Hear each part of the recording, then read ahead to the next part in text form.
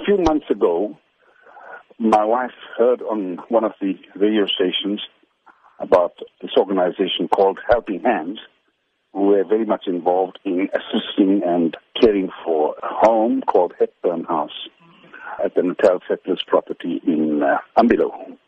So my wife decided that she and I should go and see it.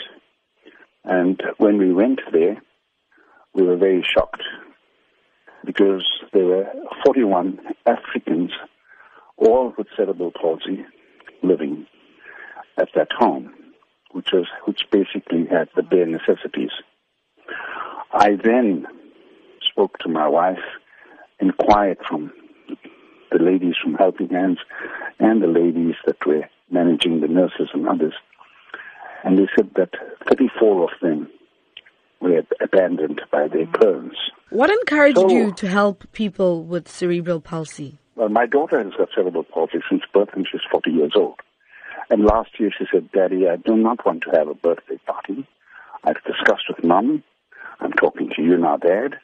I do not want a birthday party. I want to help others." And following on that, it was fortuitous that my wife heard about this organization, Helping Hands, on the radio.